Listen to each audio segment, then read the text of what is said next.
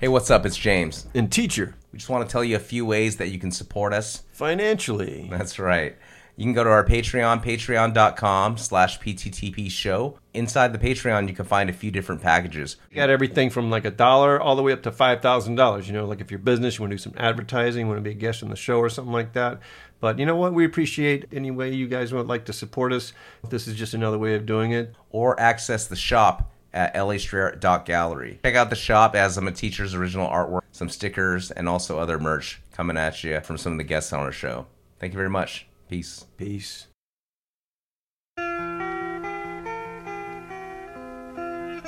You're listening to Paint the Town podcast with your hosts, LA Street Art Gallery resident artist, teacher, and founder of LA Street Art Gallery, James Shen of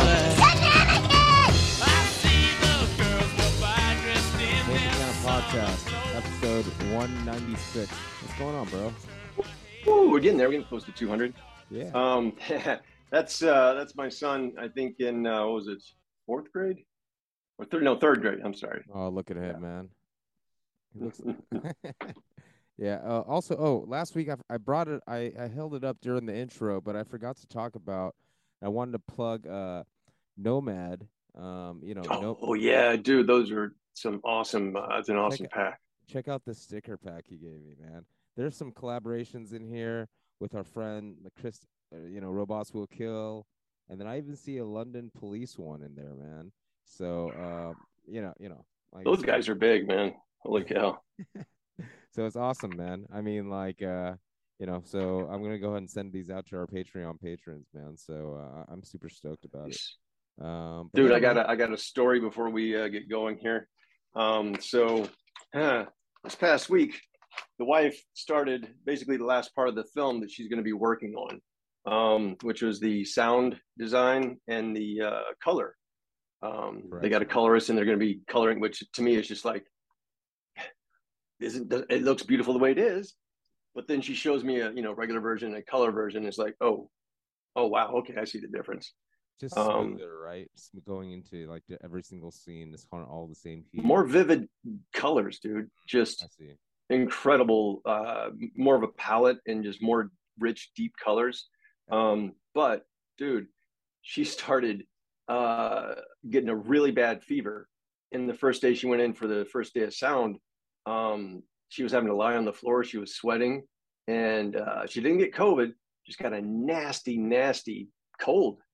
And so when I realized that on the second day, I put her on the zapper. Remember me talking about the zapper? I do. The virus. Here it is, thing. right here. Yeah. Here's a zapper right here. Okay. I think you can still get them online. See the zapper with that. It's been a while since you Z4EX. talked about it, man. It's been a while since you talked about it. So why don't you tell the audience again, man? It basically it runs a square wave frequency through your body. You put them on the wrist straps here. You just wet them, and they go around your wrists, and you run it for about 45 minutes or an hour or so, and it will break a fever. And sure enough, dude, it broke the wife's fever, and so the next day wasn't as bad, and then the day after that was better and better, and she's still a little bit stuffy, but dude, I think the zapper kind of saved the day, because this is a crucial last part. She will be done this Friday with her part of the film, and then it will be ready very soon after that. So that's awesome. We are really looking forward to that. That's awesome that it really gives me a newfound respect. I mean, I already had a lot of respect for people who made movies, but I really got to see the whole entire process from when your wife came in and started talking about it. Remember, like this is back in the old building, right? And then so I remember, and then I think like when everything's all done, we're gonna have a lot of cool people to talk to on the show, because you know what I mean, right? So I can't wait, man. And I just, like I said, I realize, music, you can kind of do it by yourself if you want to. I mean, painting, you can do it by yourself too if you want. Yes, that's one of the things the wife is kind of jealous of me, because I can, go out and do a piece on the street or whatever and get it done within a few hours if I really want to, from the start of the stencil to finished piece on the street, as long as it's not too complex. But yeah, and for her, she needs dozens of other people to get this film done. Yeah. And like I said, we started filming in Budapest, whatever you want to say, last year in June. No, I'm sorry, we got over there in June. We started filming in July. So, it was about 31 days. And, it's now September of the following year. Yeah. And dude, the whole thing behind the whole post-production and everything, just as stressful, if not more but I'm looking forward to it. Awesome, man. Check this big bad boy out, man. This is a mold. That's a big ass mold. Is that the size of your head? Yeah, dude. Look at that. It's literally the size of your head. Yeah, this dog is going to be 11 inches tall. Well, people like big. The originals were about 5 inches high. Yeah. People like big things in their house to display, right? You know what I mean? So it's like, of course you're making those little ones, and dude, I love displaying at my house. But I mean, like rich people, you know what I mean? They have big houses, and they want to display big things. Well, these, you know what I mean? I'll probably make some more that are even bigger than this. But these I'll probably make a few out of like cement or hydrostone, like a gypsum type cement, and put them out on the streets as giveaways or stuff like that. And then I'll make some clear molds, and then basically getting ready to make the bigger pieces. Dude, what did you do this past weekend? My little sis came back from Thailand after like a 2.5-year hiatus because oh dude, that's the MMA girl, right? Yeah, we had her on. She's my fraternity little sis, and we're super close, and we've known each other since college. If you haven't checked out that episode, dude, that girl is badass, man. Yeah, holy cow. My little sis Melissa Wang, she she fought for Invicta, or she can still fight if she wanted to, but I think she's just training in Thailand, training people in Thailand at one of the Muay Thai camps there. And also I think she's doing a lot of work with the church and stuff like that too, helping out people. And man, it's crazy some of the pictures that she showed me. She showed me like these people that were just these Thai people that were just living inside. Imagine if the rain was just coming, raining hard, and then all of a sudden your kitchen is just flooded, right? But the thing is, you're just always living in that because it's always raining, you know what I mean? And then there's mosquitoes and things like that, living inside the water. But that's just how they live. And on top of that, you're living there with 4 other people too. You know what I mean? And the little kids, they go and sell flowers. You know what though? If those other people were content and happy, I could do that. I can live in bare minimum type situations and be perfectly happy, especially if the people around me are, have a good spirit about them. Yeah. Because if you can be happy with nothing, you can be happy with anything. That's true. Sorry, didn't mean to go deep on you there. No. I mean, I agree. I agree. But here's the thing: they are happy though. That's the weird thing. That's awesome, man. I bet you they're a lot happier than a bunch of millionaires I know. Yeah, but here's the thing: it gets a little bit darker because, you gotta sell flowers once you're 5 years old, right? Okay, right, okay. And then it starts there, and then once you're a teenager, you know what happens, right? So and then it's just it's just this cycle of, and I mean these are houses. These are kind of I don't know, galvanized favelas, all crammed together and everything. Yeah, you know what I mean. But like I said, I asked her, I was like, "Are they happy?" And then she was saying they actually are. It's just this crazy cycle. You know what I mean? That happens. So I don't know. Go figure. It was just an interesting, talk to catch up with her and everything like that too. So I'm glad she's back and we got to catch up. But sorry, I don't want to leave it on a dark note. But like I said, it's just something to think about. You know what I mean? But I wanted to introduce our guest today, man. This is one of my friends I've had the longest at this point. His name's Dan Hamilton, and I went to art school with him. So, oh hell yeah! This is it's about 35 years ago that I met him.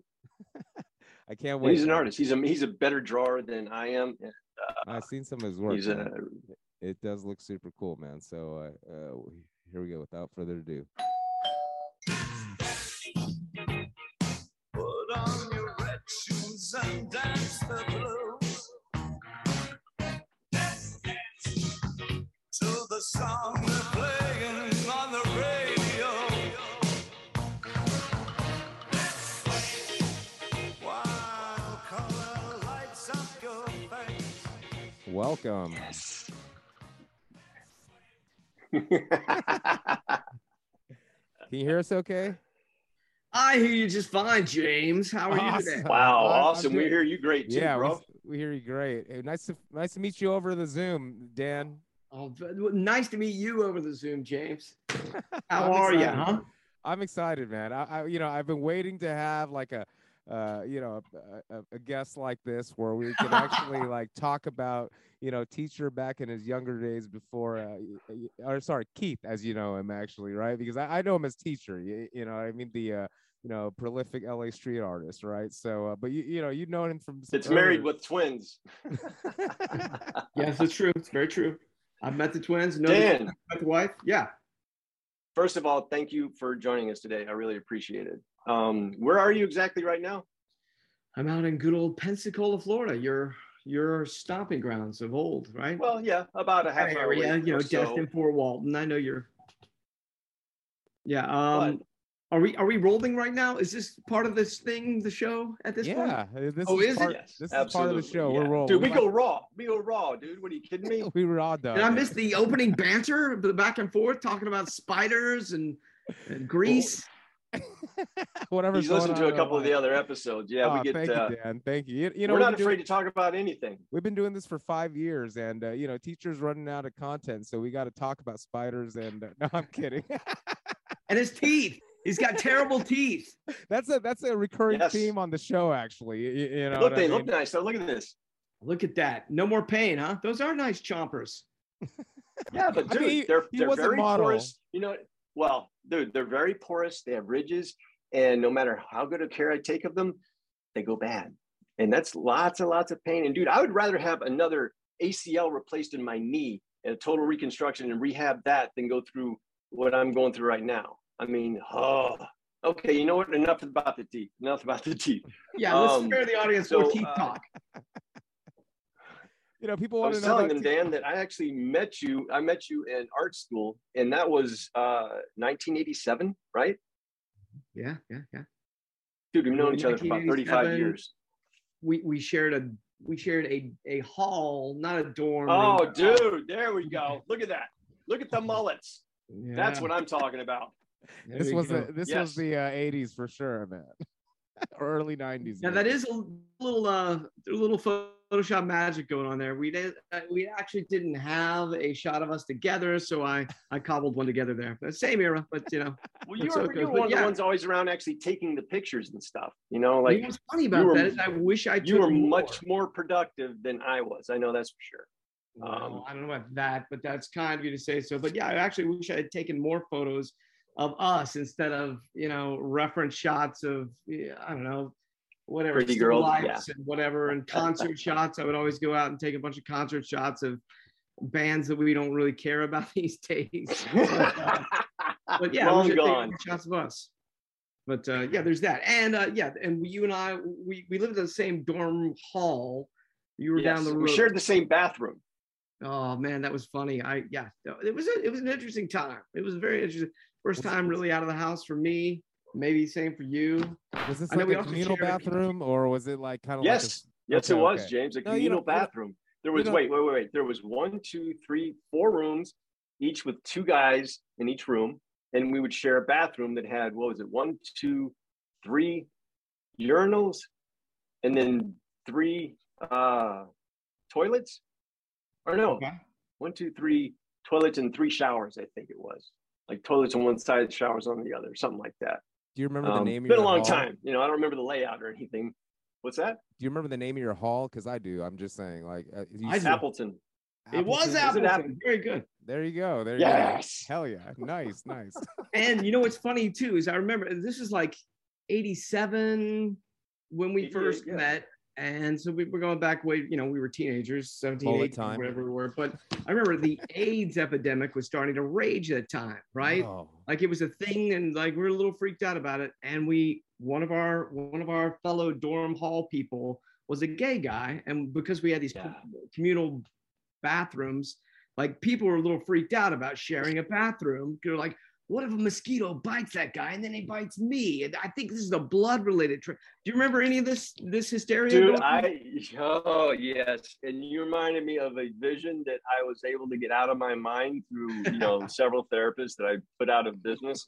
I just happened to walk in one time when dude had I guess a beard trimmer or whatever, and was bent over and was trimming his underside. His balls. Well, yeah, that area too, I'm sure. But okay.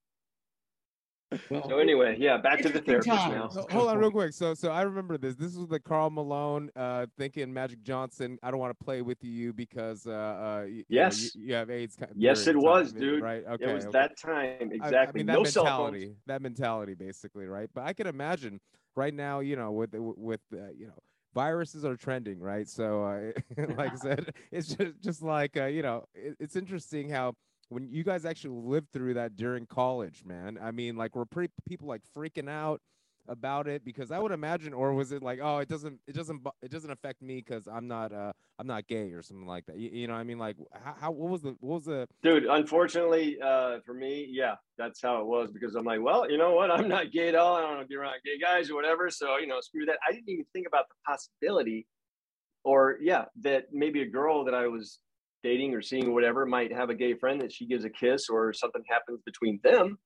Like, I was too stupid to even think of that. Luckily.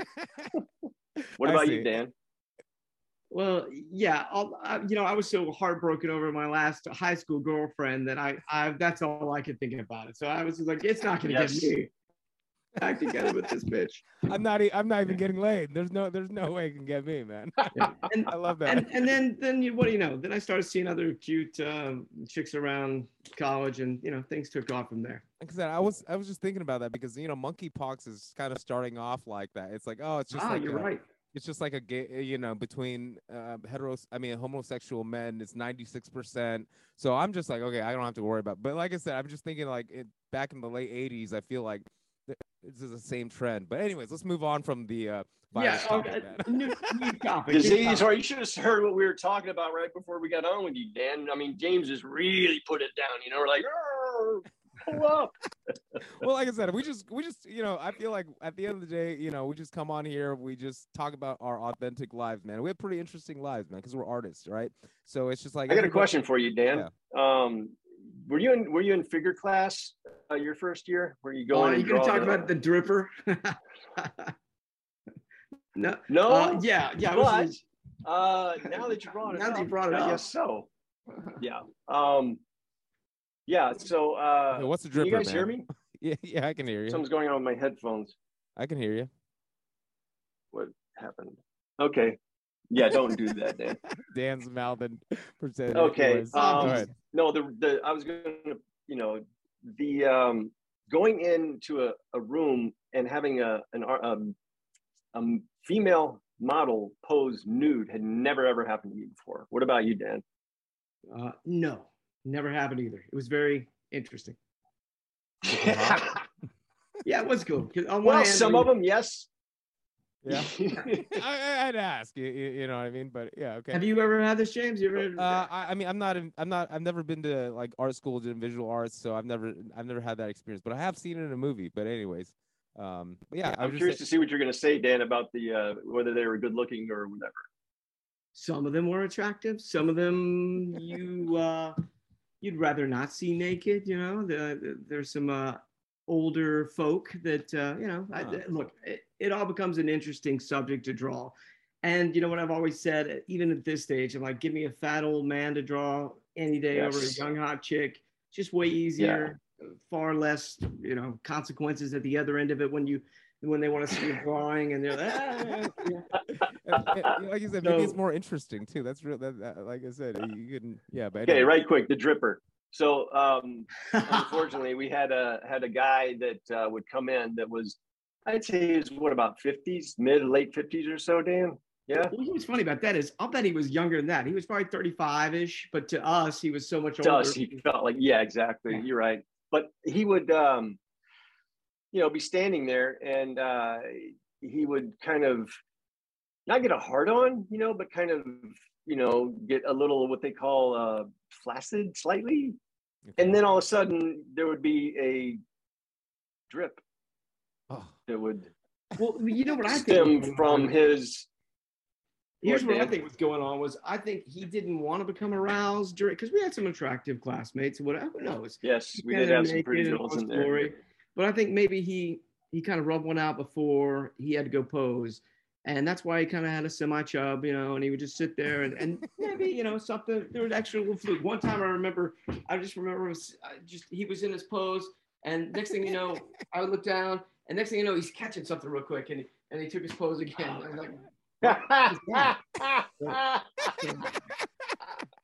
I don't know. It happens. Look, I feel for those people. And I don't know, man. Maybe he was a tough sick job. fuck just getting off on standing in front of people naked, dude. I'm just saying, maybe, but they got paid. They got paid really good. So I'm just kidding. But that's pretty interesting, man. I feel like it does take a lot of balls to, just present yourself in front of.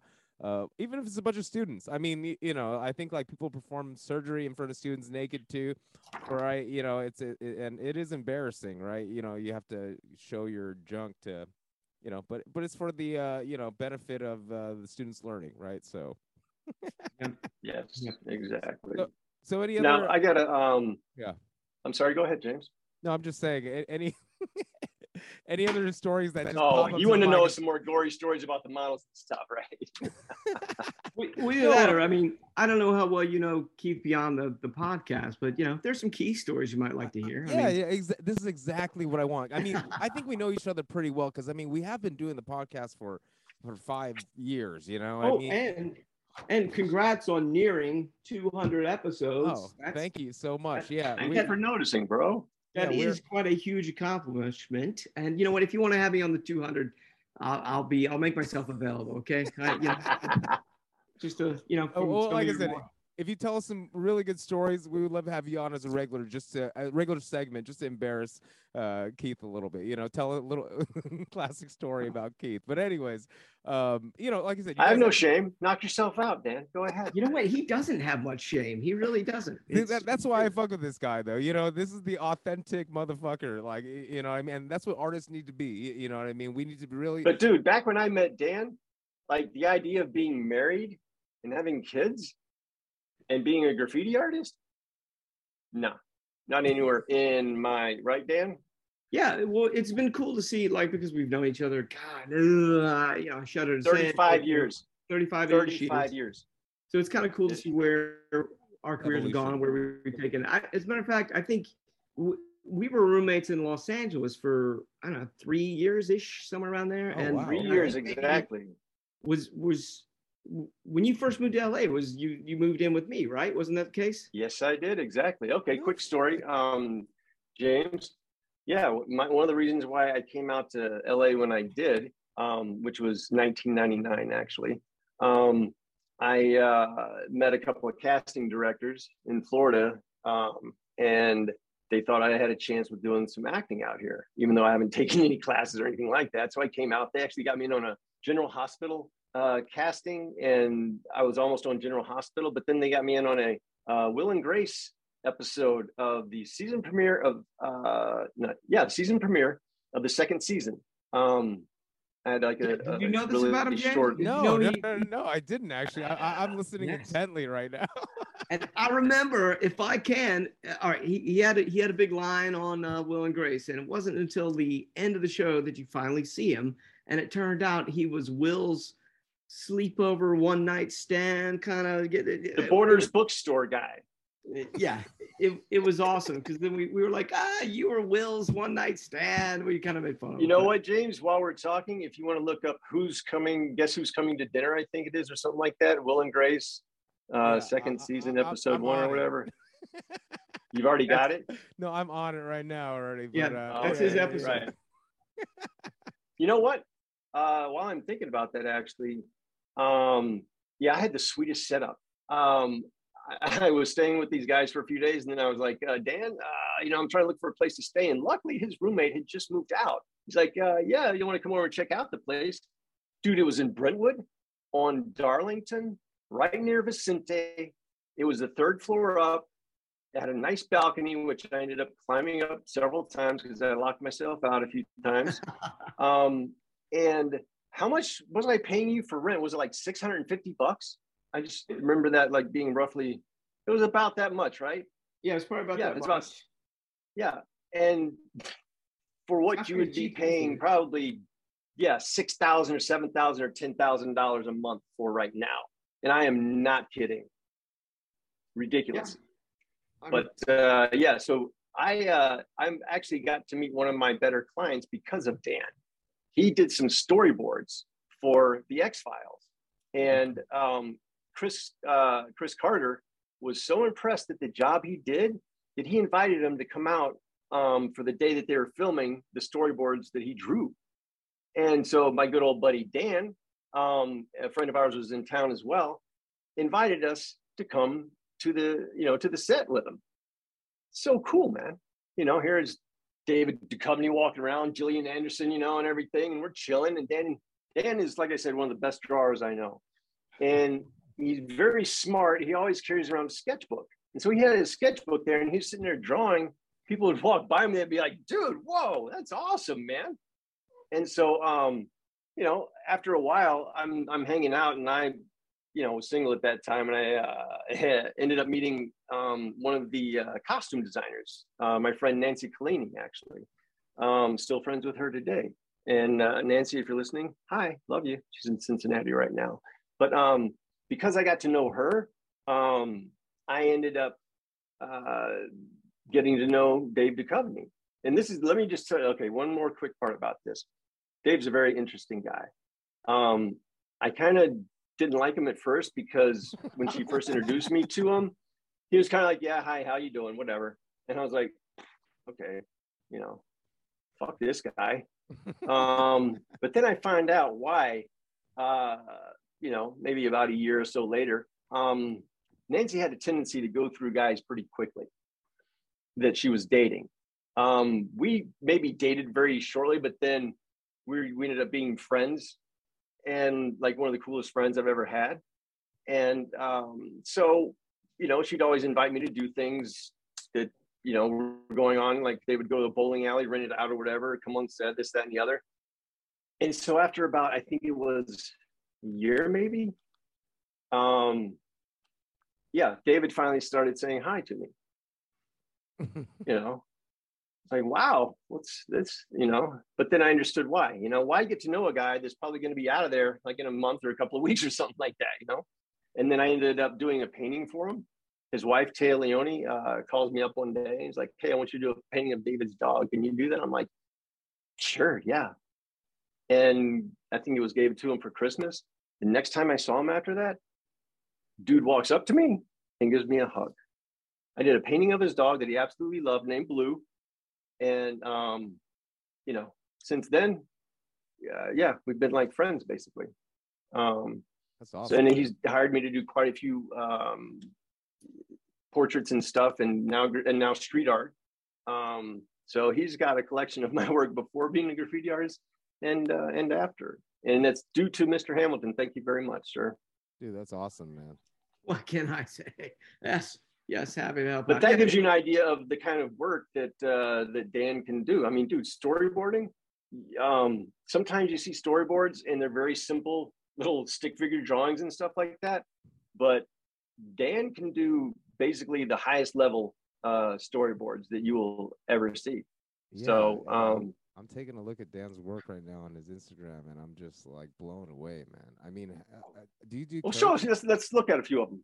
Yeah. Well, Bring most him of up, the stuff on James. Instagram is stuff out of my out of my sketchbooks. But my website's got samples of my storyboard work, and that's kind of the bulk of what I do. I'm kind of a commercial artist here, and so I'm a gun for hire, and I do a lot of movie work, conceptual renderings. I'll do kind of whatever comes in. A lot of internet stuff, a lot of theme park work. Right now, I'm working on There's Santa Monica Pier right there. You just passed by. Yeah. That was Santa Monica Pier. Go back. Yeah, that's Santa Monica Pier right there. Beautiful, man. Yep, that was from earlier this year. Yeah, I was just And this out in LA. dude, he does it without, looking at a photo, or anything like that. It's what's technically called plein air rendering.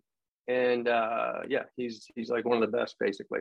Man. Oh, Now, back in art school, Dan, you remember when Disney would come to the school, like, Disney, the cartoons and stuff like that? right. They would come visit our school. And, at first I thought, yeah, I want to, draw cartoons and stuff like that. But then I learned that you don't start as a character drawer. You start at what's called an in-betweener. And an in-betweener, You draw Dan, you know what trees an and stuff, or in-betweener what is? do you do? Yes. Well, yeah. an in-betweener, you tell us, Dan. Well, yeah. I when Disney came through, I was fortunate enough to land one of their internships. And that's kind of where I got That's my start, right. my Yeah. career after Disney. So that led me to working at the Disney Animation Studios in Orlando. And yeah, as an in-betweener, you're going to draw every drawing that comes in between the key poses.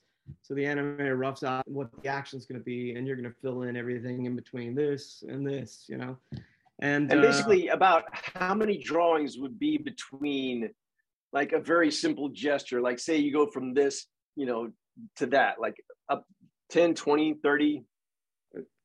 perhaps maybe the action's really quick and you only need one drawing in between there. Or maybe it's slow motion and you're going to need 100 drawings in between. Oh, good grief. Oh, wow, it's yeah, getting hot in here. It can become Amazing, a bit monotonous, but that's the gig. That's the gig. Well, Anyway, I'm just taking a that look led at me it. to work for Disney Online out in California, and that's kind of when I picked up and moved there in the mid '90s, and from there I kind of started freelancing. And what else did I do? Oh, and I worked for a prop shop, a place called Design Town, and that led me to meet other people that were helping me out with getting in the movie business. The next thing you know, I'm kind of working for myself, and I've been a freelance storyboard artist for most of that time. I'd say about the past 30-ish years.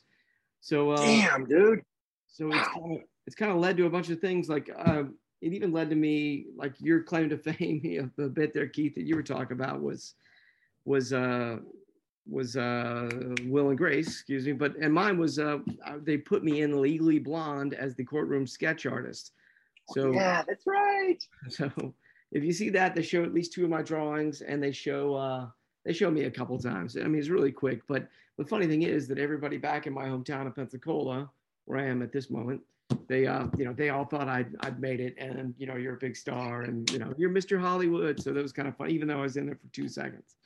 But but it was kind of cool, and it was cool. Dude, it was the same thing with me with Will and Grace. They're like, "Oh my God, Bill's gonna be a big star now!" Woo! And I'm like, "Not as a gay guy, not gonna do it. Not ever gonna do that role again. Goodbye."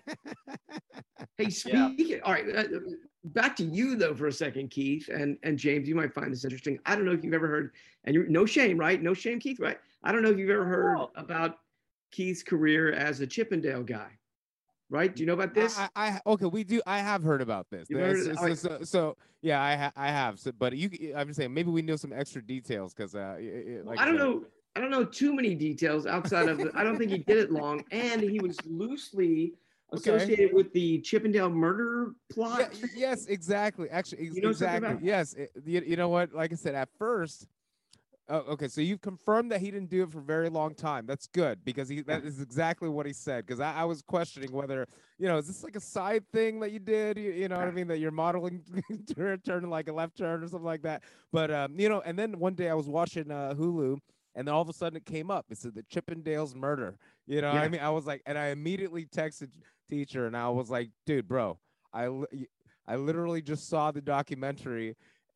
It wasn't that I didn't believe him. It was just like I thought it was just some random thing that happened. Like I said, that was just Keith's personal experience. I didn't realize that it was actually like a full-on like story from like the early '90s, late '80s, or whenever this happened. You know what I mean? Like newsworthy. Like I said, I thought this was just something that happened to Keith. You know what I mean? So like afterwards, I was like, Well, there you go. There you have it, man. And Keith was like, we don't really need to talk about it again, do we? But here we are talking about it Dude, again. no, I don't care. Like I said, I don't mind. The guys that were trying to come after me and kill me, you know, the guy that was going to pay for it or whatever, Steve Banerjee, this little Indonesian fella, he's dead now. He hung himself when they went to get him from his prison cell to be sentenced to 26 years to life in prison for having his partner shot in the face by a hitman about 9 years before that.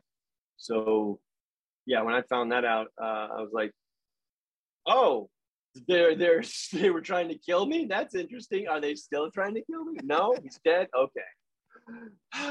Yeah. You know, it's like one of the biggest roller coasters in my life, moments in my life, but it was very shortly lived, luckily. Yeah. Again, it's amazing where life takes us. Like we've all got crazy stories like that. I know I've got a couple. Wait, speaking of which, where life takes us, James, my buddy Dan here is a burner. Burn Oh, man. no shit. Okay. I've been Now, go ahead, James. I would say I went to Burning Man 5 times, then I realized I'm not a burner. Because what made you say that? What? Because You know I just came back from it. Oh, I dude. just went. Okay, I'm just joking. You know what? To be honest, it's just all right. Here's the real practical reasons. It's just like really far away and really expensive to go and have like a really a good time that I feel like I can have in Los Angeles. Because for me, like back in the day when I was going to Burning Man, it was more about disconnecting from technology and disconnecting from society and kind of like going to see this magical place. But nowadays, I mean, I'm seeing Instagram videos, stories of people, at Burning Man, so it's like, I'm just like, hey, Live streams. I could just I could just check it out on people's stories. I don't need to go to this mythical place that people keep on telling me about through the rave scene that it's like super dope. But like I said, to me, it's just I don't know. I feel like I need an RV next time I go or something like that too. You know what I mean? And I don't know. Every single time I've went, So I you went can have camping. somewhere nice to wash up and sleep in. Yeah, I'm a pussy. Look, an RV changed my life. The first, I've been 14 times now, and the first 3 or 4, I went in a tent, and then I got a little travel trailer. You tow behind you. It makes life a lot better. It does. It really does. And about that is that when we do see the stuff on Instagram or social media or whatever, it's people posting about they never show you everything going on behind the scenes, like all Very the true. work and the stress and the strife and the fights with people in your camp, or the money you spend, or the flat tire you got, all this crap that goes. Dude, tell them about your You see people having- your rocket launcher and rocket. Oh yeah. In 2008, me and my wife at the time, and a bunch of friends, we My wife and I. yes, we strove to create this giant art car that really didn't get off the ground. So there's not much of a story there, in that it didn't happen. But I do have an installation that I want to bring up. I mean, and this is kind of this is I don't know. Burning Man is kind of a forum, if you will, of a place to showcase your work and maybe get a little attention, a little notoriety. Like, there are some legitimate artists doing really cool, inventive, crazy stuff. I'm always amazed at what people drag to the desert. And a lot of times it's really beautiful, wondrous stuff that maybe you'll only see for that week that it exists, because they burn it at the end of the week. Yeah. So Dan, let me ask you though, do you have a camp that you're a part of? Yeah, I've been camping with a camp called Post Nuclear Family. Okay. And, okay, cool. See, and that's been the past, I don't know, maybe 8 times I've gone to camp with those guys. Yeah, I feel like what I would recommend people who haven't been Burning Man, who are interested in going to Burning Man, to definitely check out the pre-Burning Man events to kind of go meet people, to join a camp, because I don't think it's very hard to just go solo dolo like back in the day. You can just get a ticket and then just go boom and then just go, and then that's But what about if there's a dust storm? Yeah, you know what I mean? There's dust storms, and like I said, the only reason I went so many times is actually because different chicks wanted to go, so I was like, all right, let's go. Like, I've already been before, let's go. And I've lost all those relationships after Burning Man, like often happens, right, Dan? What I mean? It's a tough environment. It's exactly. It will put a lot of stress on you. Exactly. It's Yeah. not something. It's like an adventure you go on, and there's gonna be bad times too. There's gonna be its ups and downs, and I think a lot of people, especially the rave scene, which I come from, like I'm a music producer, that people just expect it's the same thing. But in the rave community, everything's set up for you, a curated experience, kind of. At Burning Man, it's kind of like everybody's coming together to create that experience that you see. It's a little bit different, and people aren't as nice necessarily at Burning Man as they are at the rave scene, because not everybody's on ecstasy over there. There's a lot of like just random people, for going for different reasons.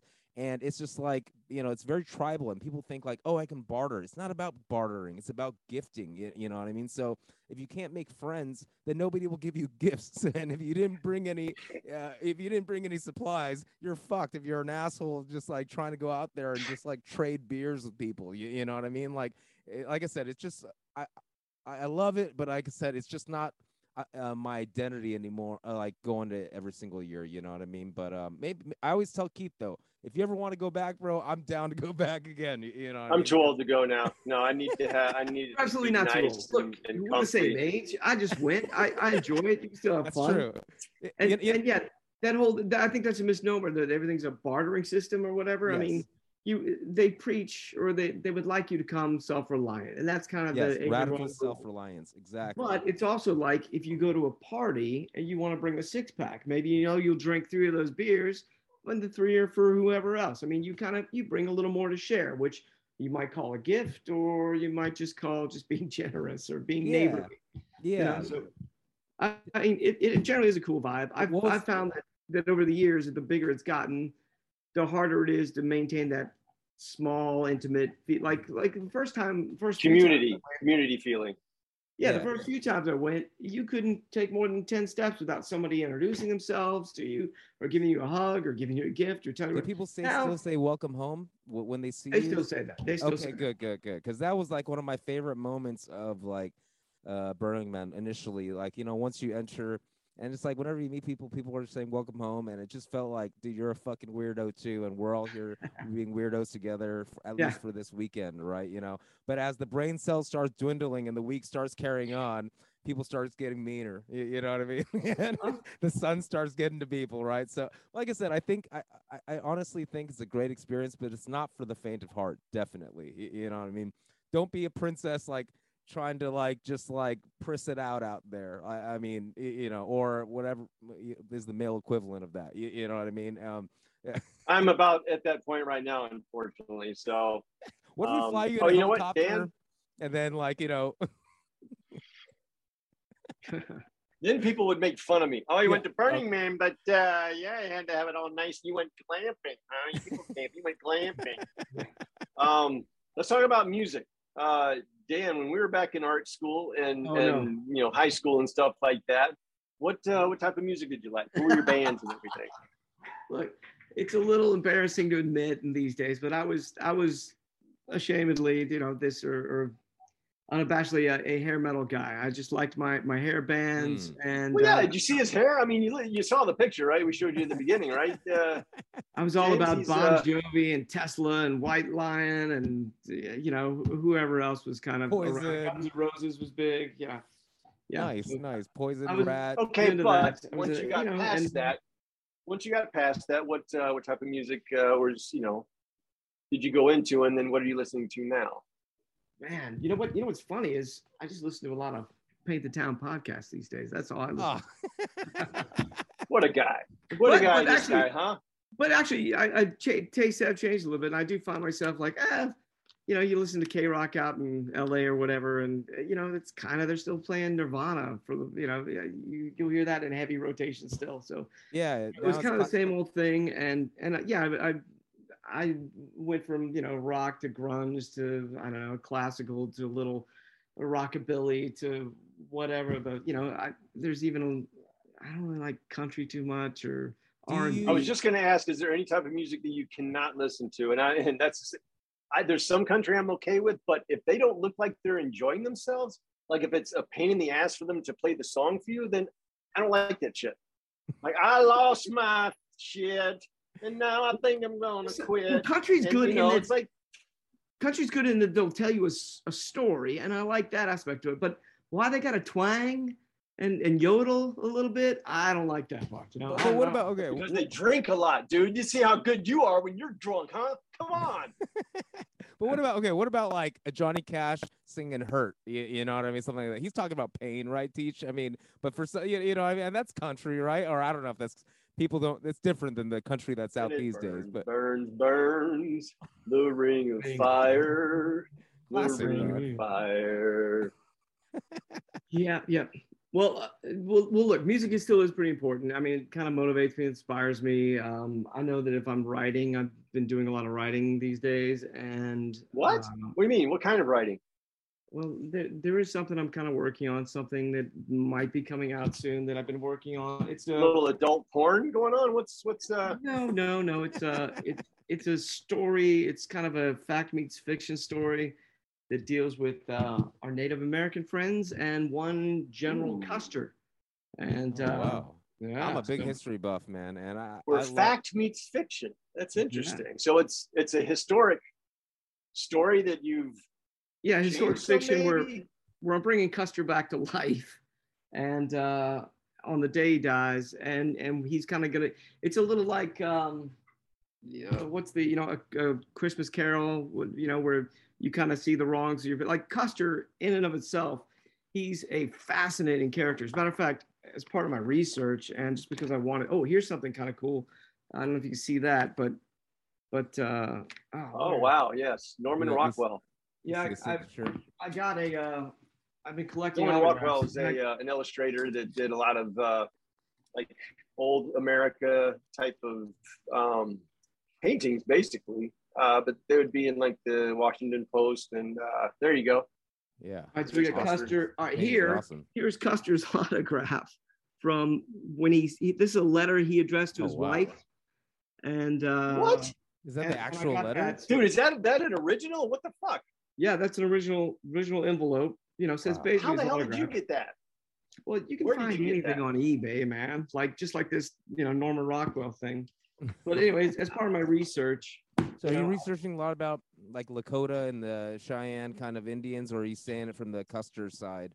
Well, no, definitely, yeah, Lakota Indians. As a matter of fact, I've gone to the reenactments up at Little Bighorn for the past 4 years. Oh, wow. I've gotten to know some of there's a fam, like half of the battlefield is on national park land, and the other half is privately owned. Yeah, this is Montana, southern Montana. And the other half is owned by Native Americans on the Crow Reservation, and one family there is the Real Bird family, is their name. And I've had some wild stories with these guys, and not to play into any stereotypes, but one day I was looking. It happened to me, so I don't know. Anyway, here's what. Dude, don't worry about it. You got to be so careful with shit today. We're all good here, okay? Don't worry. All right, good. We're among friends. We're fine. Look, we got diversity here. James, what kind of? May I ask? Yeah, exactly. Don't worry. If you have what brand of Asian are you? My parents are from Taiwan, but my grandparents are from China. But I'm born here, so I'm Chinese American, basically. But I always got to say the Taiwan side, so they don't think I'm a commie. You know what I mean? So I'm just letting you know. So this is how PC we're gonna get here, okay? So don't worry, I'm here. Okay. We're all good. We all mean good here, okay, folks? Show the fuck out! Jeez. Okay, please go ahead, Dan. All right, so one day I'm looking for one of these markers because the battlefield there at Little Bighorn is pretty fascinating, and that they've got markers where soldiers fell, and because we kept better records, period. Native Americans didn't keep records, so when their dead fell, they can't tell you who they were, where they were from, or whatever, or they were just part of our tribe. Anyway, I'm looking for some of the soldiers' markers down kind of in the private land, and I'm trying not to trespass, and I'm going down a dirt road. It's public road. It's got no street sign to it. Anyway, there was a car coming back the other way, and it's a small dirt road where you really can't get two cars around. I thought, damn it. And I also thought, damn it, it's going to be a Native American guy, I'm sure, right? He's not going to be happy with me, white guy trespassing or seemingly poking around. So guys haven't learned your lesson, have you? Exactly. And that's another thing too, is like when they play these little war games, they take the actual Native Americans, the Indian kids, and they put them against a bunch of white people. And they're all playing pretend, but you know, way back when it was serious business back then, and they were fighting over resources and a way of life, you know, and here we are, we're all just kind of playing cool now. Anyway, all right, so this truck's coming back the other way, and I kind of pull over a little bit, hoping he's just going to try to get around me, and he pulls up next to me, and and he's, you know, gives me the roll down your window sign. So I'm like, oh man. So he's like, hey, what are you doing? There was two guys in there, two Indian guys. And he's like, what are you doing? And I'm like, I was just looking for one of these markers from the, you know, the cavalry from way back when. He's like, yeah, they're all around. He's like, you want to see them? And I was like, yeah. And he's like, I'll take it to you. I'll show it to you. He's like, but first you got to have a drink. And he pulls up, like the one buddy pulls up a big bottle of whiskey. And he's like, yeah, have some. And I'm like, I got to do this. So I take the whiskey from him and I have a, and he's like, yeah, where do you want to go? You want to go on horseback? He was the nicest guy. And we shared some whiskey together. Wow. Dude, that's awesome, man. It was a good experience. I'm thinking he drugged you like with some roofies or something. They take you back and screw you at their place or something. I'm sorry. Wait, that wait, are these like reenactments? I always wanted to go to these because I, you know, my understanding is when I saw The Simpsons and then they always show it, you know, a lot of times these reenactments, but are they like actually cool or is it corny to you? I mean, you've been 4 times the past, so I feel like you have a good gauge, you know what I mean? Well, thank you. Yes, I think I've got a grasp on it. Like I know some of the reenactors pretty well. And this past year, I camped right there on the banks of the Little Bighorn River with some of the reenactors. And I would say that what's really cool about them is, and this even goes back to Burning Man a little bit, is it's its own little interesting subculture, right? Like just like with Burning Man, it's, you know, outcasts or people that love EDM or people that are, you know, just want to rave or whatever it is. They all get together once a year and have this little experience, and then they go back to where they came. Same thing with these reenactors. They come from all over the country, and generally most of them are playing a role. Like they are playing a specific soldier, and a lot of them have gone as far. And I love this about people with passion for anything, be it art, music, reenacting, whatever. You know, I like history, man. But I'm just saying, if people take it seriously, I mean, this is like a real. Okay, I can see how this is not corny, man. Like this is like people take this seriously. They're studying the soldier specifics history, right? But go on. Yeah. I mean, yeah, that's awesome, man. Well, I was going to say, like some of the guys have taken it so seriously that they've had. They're wearing an outfit that guy actually wore, or they went back and this guy had boots that he had made by the same family that made the boots for the original guy. As a matter of fact, one of the descendants is, you know, an actual descendant of one of the main characters, this guy Reno, Marcus Reno. He lives in Atlanta and he comes back every year, and it's you know, he'll defend his great grandfather or whatever he is. He'll defend him because that guy may or may not have had a little something to do with Custer's demise, but he tells you it from his perspective. And that's another thing too, is they all sit around a campfire and they'll debate it. They'll talk, if they can talk for hours about this particular battle, which is fascinating for so many reasons. Yeah, anyway, yeah. No, that's awesome. And one thing this year I was hoping would happen, because I heard this happen to some people last year. They were out there late at night on the banks of the Little Bighorn, and apparently they were visited by a ghost of a soldier, right? They were sitting there, and they're all in the outfits, and they see this guy, a soldier, come up and stop, and they were like, kind of like, you guys seeing this? Like, is that one of ours? Guy? I don't know which guy is that? They all were very aware that there was somebody that wasn't them but was kind of part of them, and that didn't happen this year. Although this year something that's never happened to any of these people ever before happened, which was we saw a bear. We saw a bear in the morning. The horses were all freaking out, and people were like, "What's going on?" And up on the hill, you could see a bear running. So that was shit, dude! Yeah. Fuck trying to use a musket on a bear, man. You imagine that? Boom! Shit! I missed the whole thing. Give me the gunpowder. Okay, give me the. Okay, you're gonna pipe it down. Okay, now, okay. No, you're dead. You know what I mean? Like. Yeah, I don't know, man. Living back by the time you get that next shot into the musket, which can't really shoot that, you know, precise, you're fucking dead. Oh man, yeah, I don't know, man. Whenever I'm a big history buff and I love like Civil War and stuff like that too, and just whenever I read the accounts of those people, or just hear about it, I'm just like, man, living back then really sucked. Like living right now is a lot better. No, it didn't, James. They didn't know any better. I was just gonna James. I mean, say. come we tie it on. all together. Tie it all together with what we were talking about before Dan came on. Totally. But yeah, Well, yeah, like 200 years from now, someone's going to think, God, they were so primitive back then. I would hate to have lived alive in that time. Yeah, that would have been terrible, right? That's what they'd say. yeah, no, for sure. But I mean, I don't know, man. Like I said, I like not having to worry about bears. You know, that's just like a nice. That's I guess I don't mind worrying about bears. I just want to have a dependable, defense mechanism. Whether that's bear spray, or I'd rather not shoot any animals at all. So maybe I have a drop net or a pull net that goes up or something like that around my camp. But that's not realistic. Yeah, man. I don't know, but yeah. Hey, so okay, I pulled up the storyboards that we were talking about earlier, man. And okay. I'm just saying, these are awesome, man. And I'm just wondering, have you ever done any like music videos or stuff like that? Like, what is your like? Yeah, I've done some music videos for Halsey, for 21 Pilots. As a matter of fact, some of that stuff is in here if you keep scrolling down. But yeah, music video. I've even shot a music video. That's something I like as artist. Hold on a second. Wait. Go back up, James. Second. Okay, so that piece right there of the guys arm wrestling, just to give people an idea, how long did it take you to draw and color that? I don't know. It's people take a little longer. I'm gonna estimate that was probably about an hour. Okay. Good grief, dude! Beautiful, man. Wow, that's fast. Yeah. And how big? What like size is that when you're working on it? That's probably like a 8.5 by 11. I tend to keep it in that size so that when people make a printout, they can easily scan and yeah. Yep. Scan and print. Nice. Okay, I just want to give people an idea that are watching and looking at these pieces. Now, like I know how things are professionally done. Like, you know what I mean? Like, this is what I'm talking about. Like some Yeah. people, they get storyboards and it's fucking stick figures, and you're like, okay. And then you get a nice budgeted film. Hey Dan, what's the biggest illustration job that you've done? Man, How long did it take? The biggest, like Approximately.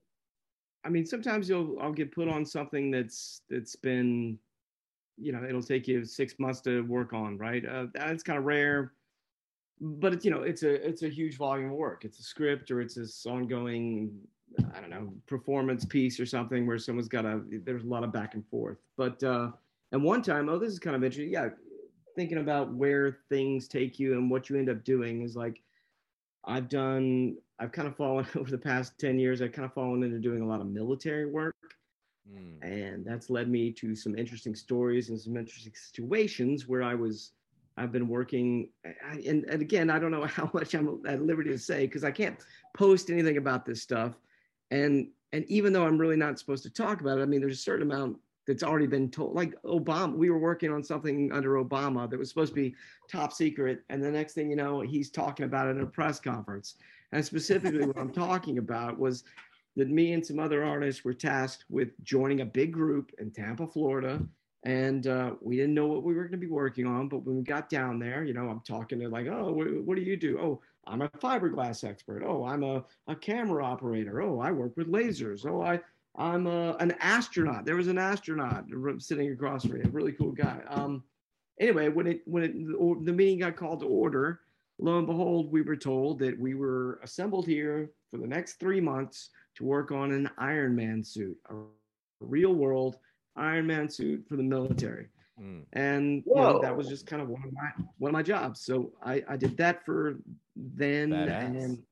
And that was a pretty cool job because you kind of feel like most of what we make for the movie industry is all fake, but this was like something that could benefit our guys or whatever. And that's another thing too. Is kind of funny is like the people that we were working for had this thing where they didn't really want to contribute to the idea of killing other people, but they wanted to like if it's for protective purposes, like spy satellites, and we're going to get the upper edge on, or something to protect an armored suit that'll protect our guys or whatever, then they were cool with it. So that's kind of how we got into that. But I also kind of had the somebody was asking me like the moral how I felt about it morally. Like, it could be used for killing somebody. I'm like, Ethically. I get that, but I kind of, I don't know, for the good and bad that we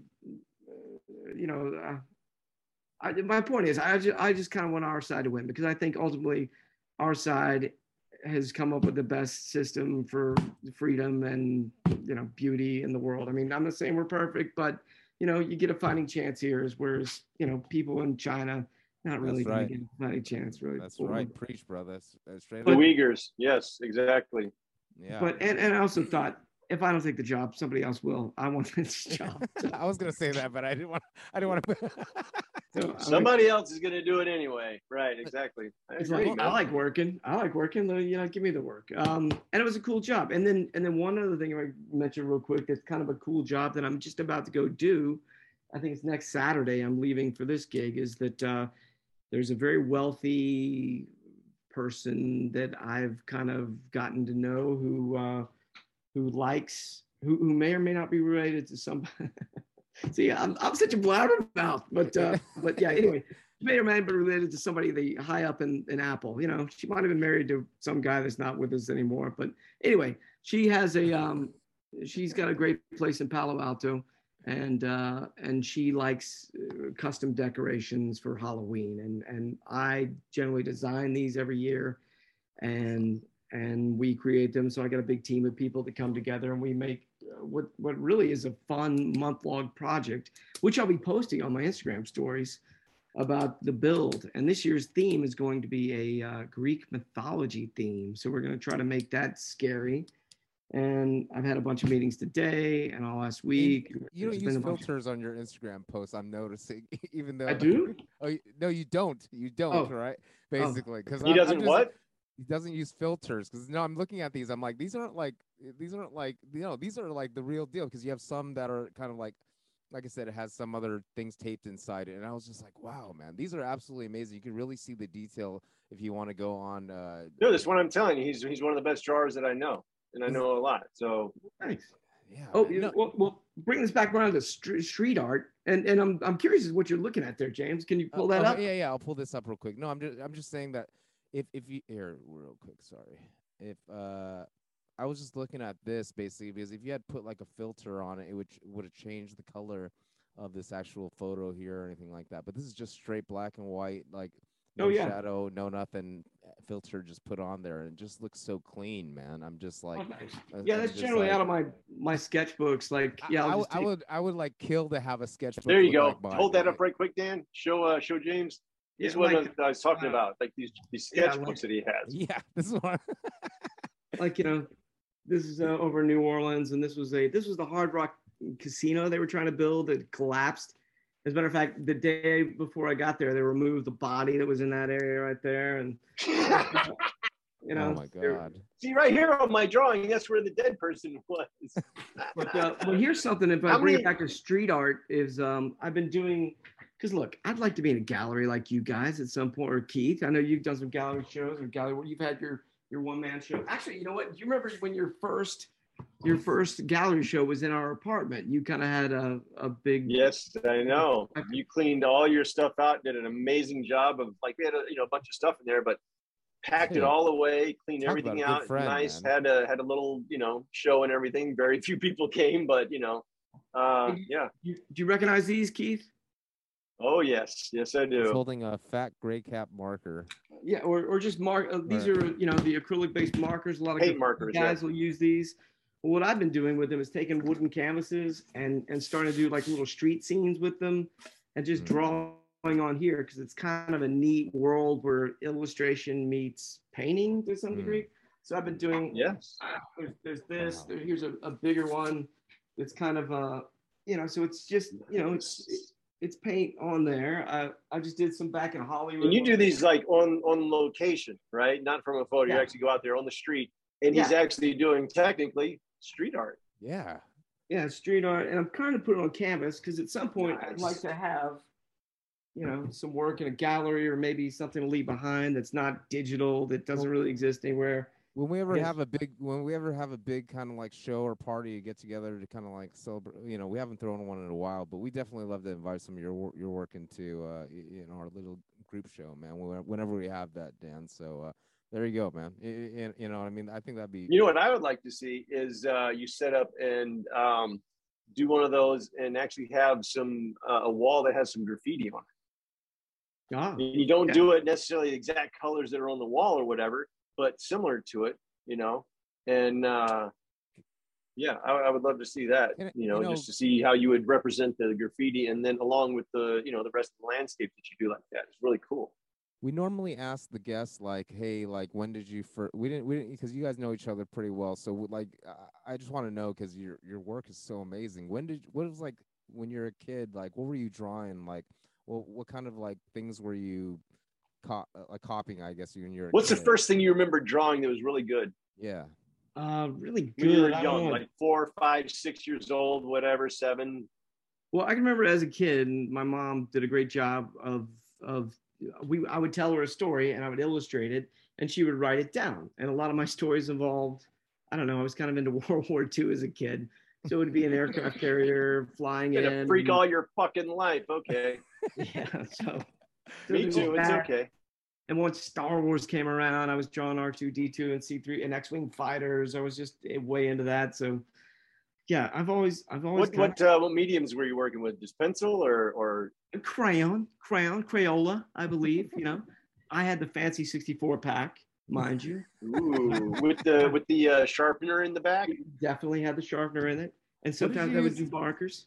You know, I never knew, like, you know, we only had white paper to draw with crayons, so I never used the white one, man. I was always like, man, you know, I used some like construction paper to use this one. That was always my fattest crayon, man. But you said Star Wars also was like pretty. I'm guessing you guys are in the age where it actually came out in your lifetimes in the theaters. I remember when they did a re-release in the '90s. Everybody Fuck you, youngster. Exactly. I mean, like I said, you know, but during that time, it must have been like blown away because I mean, you know, people were lining up at the theaters. We were very happy with those special effects. Couldn't to be any better. We were like, yes, that's fucking real enough looking for me. Right, Dan? And it was amazing. I probably saw that 11 times in the theaters. You know, it was highly inspiring. You know, Are you a Return of the Jedi guy or the Wookiees too you know, teddy bear for you guys? I like them personally, but I'm just saying. I checked out that was too babyish for me. Okay. On the first two movies, I agree, bro. I agree. It's like, okay, they're really pushing this shit now. They're just trying to sell teddy bears and shit now, basically, right? I got you. See, the first one was kind of like They're trying to bring the kids in. You know, they're trying to bring, you know, interest from kids and shit. Yeah. Star Wars was incredible. Yeah, and what else? Man, I know we're probably winding down here.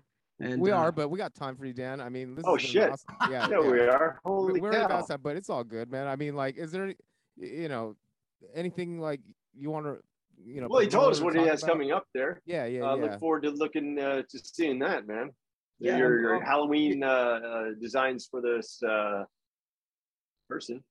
Okay, I mean, I got a question actually for you, Dan. But you know I what? mean, What's the best way for people to keep up with you? I guess Instagram. What's your Instagram? good old Instagram. Well, I have 2 Instagrams, sir. Thank you for asking. And yeah, you know, I could use a couple followers, right? We could all use a couple extra followers. Yeah, but my gram is pizza shoe _ draws. And then there's also my photos and some of my illustrations going. The other thing, which is Pizza Shoe Travels. And I just posted some of my Burning Man shots from this year. And Awesome. yeah, I'm also. where does Pizza Shoe come from? Where's Pizza Shoe? Good question. Yeah, I was gonna I was that gonna was my ask question. I that. was gonna ask you. That's been a long time password. Doesn't work anymore, but it was a password at one point. And just because that was my password for everything, it just became something. And it came from liking pizza and only wearing a certain kind of shoe. Like, you know what's funny is I've always worn Stan Smith shoes since like high school. And then recently, like I see, like in the past 5 years, suddenly for some reason Stan Smith shoes got way popular. Like everyone was wearing them. I know they have its actual name on them now. Yeah. So Well, the thing is, Adidas ripped those off, basically, right? Or are they Adidas? I'm yeah, just they're saying. Adidas. Oh, okay. No, I was just saying that's like a Dan also had has a series of photos that he takes where he'll see a shoe sitting in the street, or what is it exactly? Yeah, He also had this little red and white rocket. Rin Tin, is it?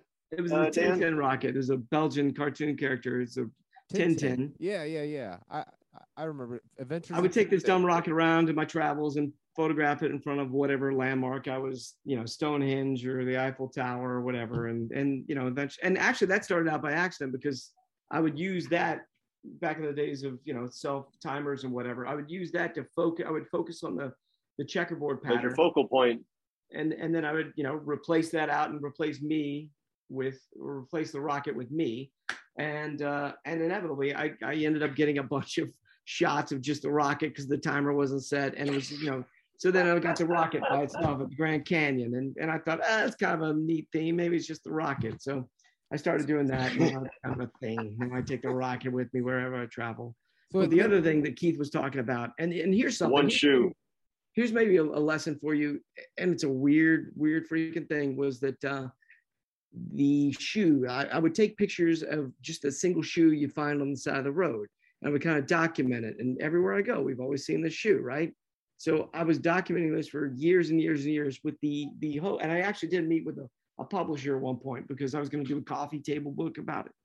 And I don't know, the publisher was like into it, but not that into it. And I don't know, I kept working on the book. Well, as time went on, suddenly I hear CNN's reporting about this, somebody that did the exact same thing, coffee table book. They had this guy on, they're interviewing him.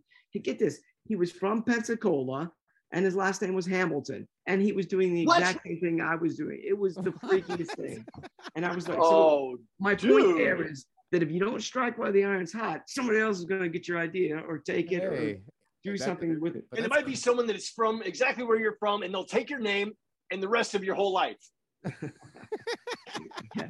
Well, hey, hold on. Not, I want to ask though. I want to ask because okay, like when you saw Teacher kind of become, or Keith, become evolving into, developing into the artist he is today, did you kind of like reach out? I mean, and be like, hey, what's going on? I'm just, or was it kind of just like a natural? Are you okay, dude? What the fuck development happened for you? Yeah, because I mean, most of us know him from after. I love, and I got to give you, your props here, Teacher Keith. I don't know if I should call you Teacher or Keith, but I know you as Keith, and I love you as Teacher.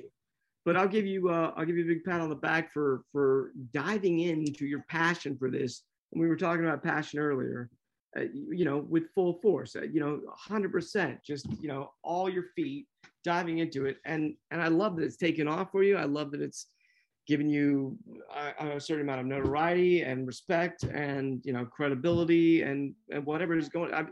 It's inspiring to me because you're doing things that I haven't seen anyone else do, and it's cool to watch you. From our art school, yeah. No other graffiti artists come from our art school. well, that's it too. When you leave art school, you're not exactly sure what you're going to do. Like I landed that Disney internship, and I thought that would be my future, but life took a different way. And I know that's one thing I do not appreciate about that fucking art school is they didn't really prepare us for how to, present ourselves or how to make good connections or go about what we were doing in the real world. I would agree. But you know what? Maybe I should thank them because I wouldn't have become who I am today, right? Well, when it took a hold of you, when you figured out you wanted to do it, it was great to see this. And I've gone out with you before, and I would document you or photograph you doing what you do, and it's just cool to see the process, or to hear the stories, or to be out there late at night, or just to see how you figured this out, and now we're going to do it this way, and you got your bucket, and everything goes in, and you would know the other person's work, and it's great that there's this whole other world. I was just listening to your what was it, Kook, when talk about stuff on your podcast. Yes. That was a great podcast. Thank you, Dan. And it's cool to hear other people's stories about how they got where they are. Like, look, I don't necessarily know that I want to be doing. Here's a little, peek behind the curtain. Yeah, I'm pretty good at what I do, and I'm doing stuff for other people. But I generally don't want to be known for this. It's just kind of it kind of took over my life as something I do because I'm good at it and it pays well. And I guess I'm appreciative for it. I'm glad that I've got this talent and I can give somebody what they want. But it kind of bugs the shit out of me that I sit here and I'm putting a vision to somebody else's dream when I've got my own dreams that I want to get out there, my own things I want to do. So, well, dude, you're starting to write now, if I remember you saying correctly, right? Well, yeah, I'd like to be known for something else other than, putting a vision to somebody else's dream. That's so crazy. That's why, with my canvases or with, the story I'm writing or with, I don't know, the photographs or something I want to, or a giant installation out of Burning Man. It's something you want to be known for. So I gotta get that. And I hope we all get that. Same thing with you, James, and your music. I want to check out your music.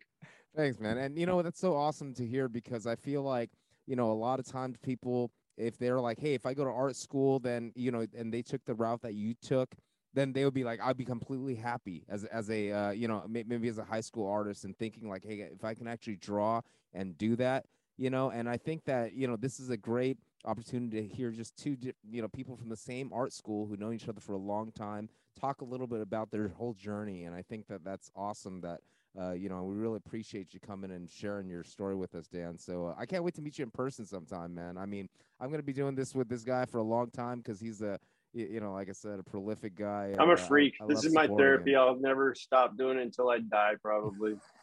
So this guy's great. I don't know how many beers you've ever shared with this guy. Oh yeah, definitely. We've partied, yes. Dude, yeah, all right. You know what? There was one story real quick, because one time I was out drinking a beer with Keith, and there was some lady that was really interested in him. We were at the Circle. Of course, bar. I mean, he's a really tall. The Circle bar, yeah. Anyway, this chick would not leave Keith alone, and at one point she slides her number over to him, and he's like, "That's all right, thanks." He takes it.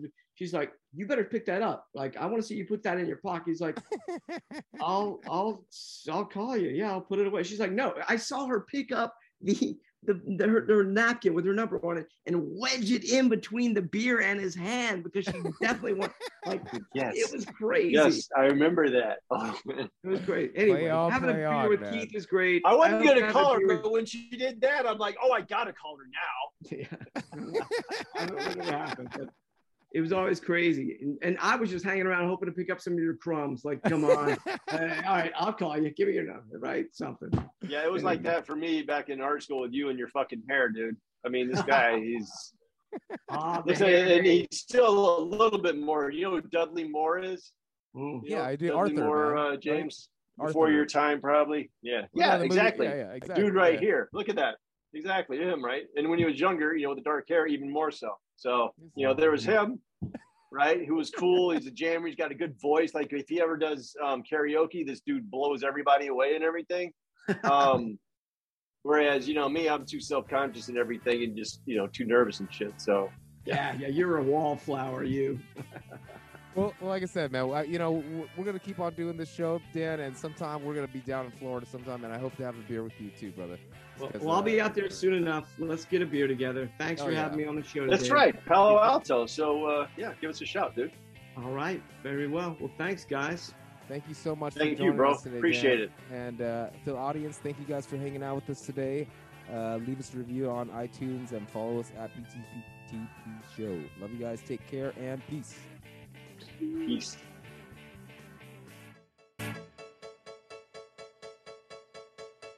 And in the end, the love you take is equal to the love you make.